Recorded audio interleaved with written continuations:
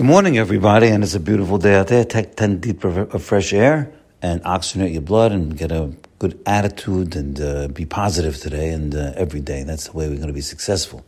And feel the wind at your back. That's Hashem. He's at your back. He's got your back. He's got all your best interest in mind. And thereby we'll have bitachon and trust and reliance that everything we do will be with God's providence. Now, we have the biggest subject in the world. The biggest subject in the world, actually, maybe the second biggest, is Olam Haba. Olam Haba is tantamount, second only to belief in Hashem, belief in Olam Haba. If a person doesn't believe in Olam Haba, he doesn't get Olam Haba. Olam Haba is where all the neshamot are. They're all the ones that merit it. They are in the next world. And this world is not the end. It's not end game. All of our grandparents, all the ones that are dearly departed, they're not departed. They're only just moved. They moved to the next world. I think this world is the whole thing. Or a few years and that's it. That's the whole. No, this world is just the beginning. Now we have to know that. Again, the Olam Haba is the world of truth, real truth. When a person goes upstairs, he's going to see the real truth. Nothing is going to be ununderstood. Everything will become understood in Olam Haba, which is really being in front of Hashem, the Ziv HaShekhinah. But we get some glimpses in this world. Now, this is the point. We're going to have some glimpses of Olam Haba. For example, a glimpse of Olam Haba we had in the Gemara. There was a big rabbi in the Gemara, and the Gemara tells a story that he fainted, and his father, what did you ask him? What did you see down there when you fainted? He goes, well, I saw an upside down world. An upside down world. That was a glimpse of Olam Haba. Because the ones that are down here are up over there, and the ones that are up over here are down over there. People that are big shots over here, maybe they're down over there. And the ones that are humbled over here, they're big shots over there. So it's something we can't really understand, but it's called an upside down world. But we have certainly coming up in our holiday in Purim, a big glimpse of Olam Haba, a real upside down world. What's going on? We have the greatest man in the world, a prophet, Mordechai, a tzaddik, the big tzaddik Mordechai. And he is slated, he's going to die. He's going to die. Haman is going to kill Mordechai.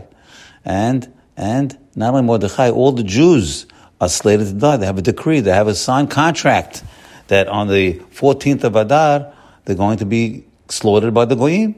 That's it. That was its contract. And basically, 127 countries in the world. They rule the whole world, the Achashverosh, the Persians. They rule the whole world. And then the day comes, and Haman is hanging on the tree. That's Olam Haba, my friends. When our enemies are hanging on the tree, that's Olam Haba. That's an upside down with the Venahafochu. It's an opposite world. And we see our enemies, 70,000 of them were killed by the Jews. That's upside down world, my friends. And we have to know Purim is a symbol of Olam Haba. That's what it's going to be like. Mordechai has the king's ring on his finger. He's got the palace. He's got control. Mordechai, that's us. We have control. And how about when Yosef got the ring on his finger? He was in jail. He was a jailbird. They had him down for doing some illegal things with Eshet Potiphar. They had him that jail. Nobody got out of that jail. And he comes out of the jail and he becomes the second to the king of the world. That's Olam Haba, my friends. That's not regular. Olam Haba. So sometimes we have to see that there was Olam Haba. Now, you have to know, Olam Haba is a subject that most people don't talk about. Rabbi Victor Miller talked about it a lot. In fact, there's a book out there. It's called Olam Haba by Rabbi Miller. It's a fantastic book. It behooves us to go take a look at it. But the Rabbi would say, you could sit in the shul and try to think about this and think. And you hear your good rabbi, real good rabbi, and he's talking. See if he ever says the word Olam Haba. Or you're sitting at the table of your father for 100 years as Sadiq.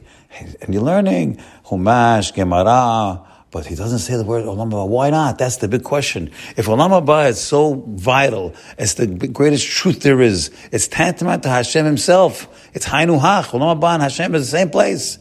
Now, so how come nobody's talking about it? You know why, my friends? Rabbi Miller said, because it's such an important subject. It's the subject. It's the whole object. It's the whole object, the whole life to get there. As Mesilas Hashem will tell us that the Yetzer Hara the evil inclination, the angel of death, will let you talk about everything in the world, but he'll put his hands around your neck not to talk about Olam Haba, because that is most important. You hear that? He doesn't want you to talk about Olam Haba, the next world. People think they have all the time in the world, but we never know what's going to be the next day. We're preparing right now. The only place you can prepare for Olam Haba, my friends, is in this world. How? We know how. Mitzvot and Ma'asim Tovim. And that way, Asher Kideshanu b'mitzvotav. Hashem is making us perfect. Kadosh means perfect. He's making us perfect by virtue of doing and observing His mitzvot. That's the only way. You can't get perfect any other way. You can go to all the restaurants in the world. It's not going to make you perfect. You come to the Beit Midrash, you learn Torah, you learn Musar. So many opportunities, and we take advantage of it. And thereby, you'll be prepared. This world is a preparation.